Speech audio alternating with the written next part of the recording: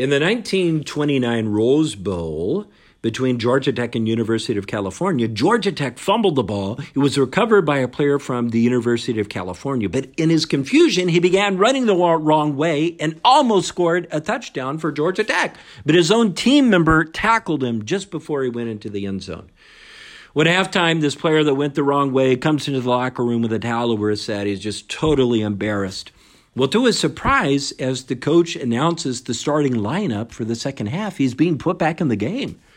He goes to the coach and says, "Coach, I've disgraced myself. I've disgraced the team. I can't even go back out into the stadium." The coach looked at him and says, "Get back in the game. It's only halftime. The game is only half over." Well, perhaps we come to Mass this weekend feeling defeated. The value of the Both Amendment failed. What's the message for us? It's only halftime. We got to get back in the game. It's only half over.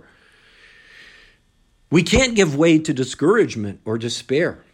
As I was reflecting on the vote this week, the beatitude came to mind. Blessed are those who hunger and thirst for righteousness. They will be satisfied. We will be satisfied. In the end, we know Jesus will be victorious. Life will be victorious.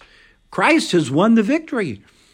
But it's good that we actually mourn this defeat. I mean, we are saddened that over 50% of Kansas voted to keep abortion legal.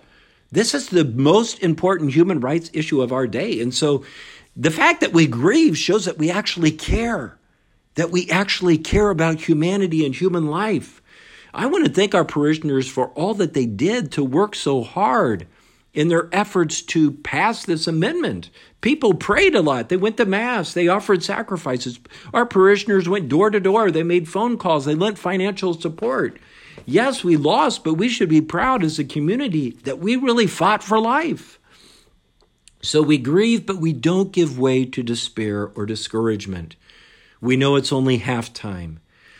God isn't worried right now. He's not up there wringing his hands thinking, what am I going to do now? In fact, listen to his words in the gospel.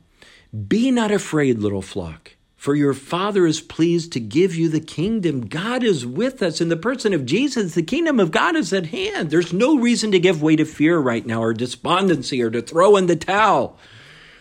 Do you ever think about that where Jesus is, the kingdom of God is at hand? Jesus is with us. The kingdom of God is at hand here at Mass. And when we come up to receive Holy Communion, the kingdom of God then is within our souls, and we're called to go forth and bring the kingdom of God out into the world. There's no room in the Christian life for what we call all the D's: despondency, discouragement, despair, doubt. Last summer, I read the book Overcoming Spiritual Discouragement.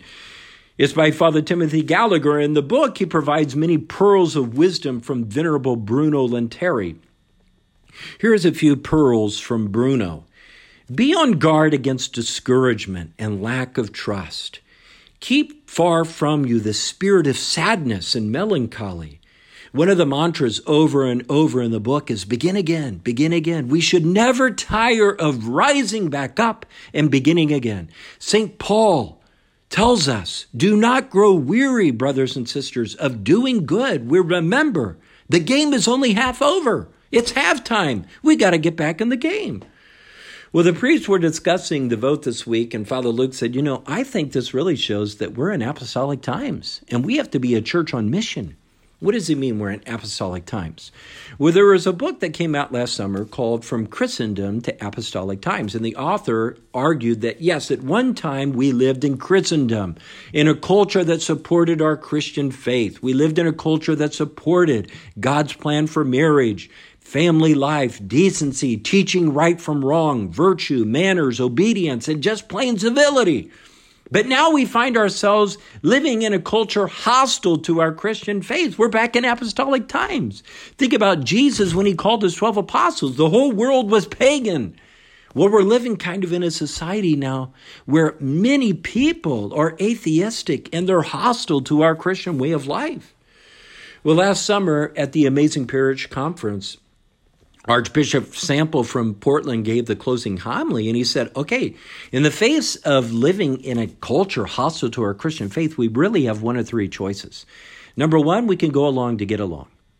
We can kind of cover over our faith and just kind of go along with the culture. I think many of us would be surprised how many so-called Christians voted no on the Value Them Both Amendment. There are a lot of people today who are Christian in name only.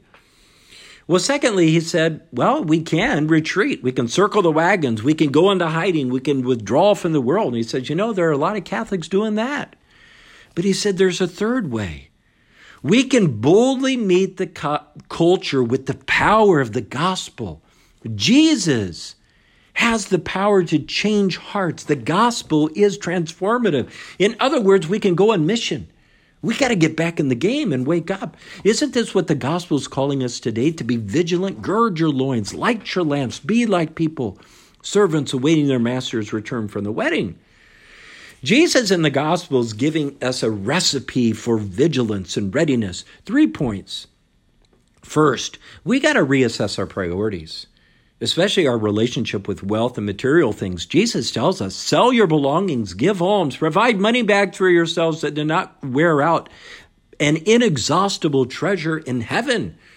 We live in the world, but we're not supposed to be of the world. Hey, I live in Johnson County too, and I can say there's a lot of us who've kind of become fat and happy. We've looked for our comfort in material things, in the luxuries of the world, and we've come kind of mediocre. We've got to wake up and get back in the game. What underlies our greed? It's really a lack of trust.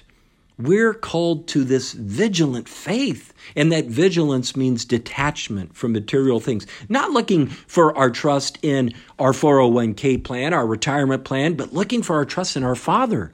Do we really have trust in our Father that He's going to provide everything that we need? That He will provide the good for us? Paul says in the second reading that Abraham is our example of faith. Think about for a minute the life of Abraham. Here he is. He's called in as an old man to leave his land. The Bible says he doesn't even know where he's going. And he said, your descendants are going to be as numerous as the stars in the sky. Look up and see them. Well, he's looking up in the daytime. He doesn't see any stars. And then he's told he's going to be given an heir, and yet his wife is beyond childbearing years. Talk about somebody that needs tremendous faith and trust that God is going to do the impossible. Do we have the trust and faith like Abraham that the impossible is really possible with Christ? We got to reassess our priorities here in Johnson County. Second, be ready to work for the kingdom. Jesus says, gird your loins. This is another way of saying, look, you got to roll up your sleeves. We got to get to work. I heard an analogy of the football game that there's 22 players on the field who desperately are in need of rest, and the game is watched by thousands of people desperately in need of exercise. And this could describe the church today. We got a lot of people on the sidelines. We got to roll up our sleeves and get into the game. And as the abortion industry takes root in our state, we're going to need people to walk with moms, to support our crisis pregnancy centers.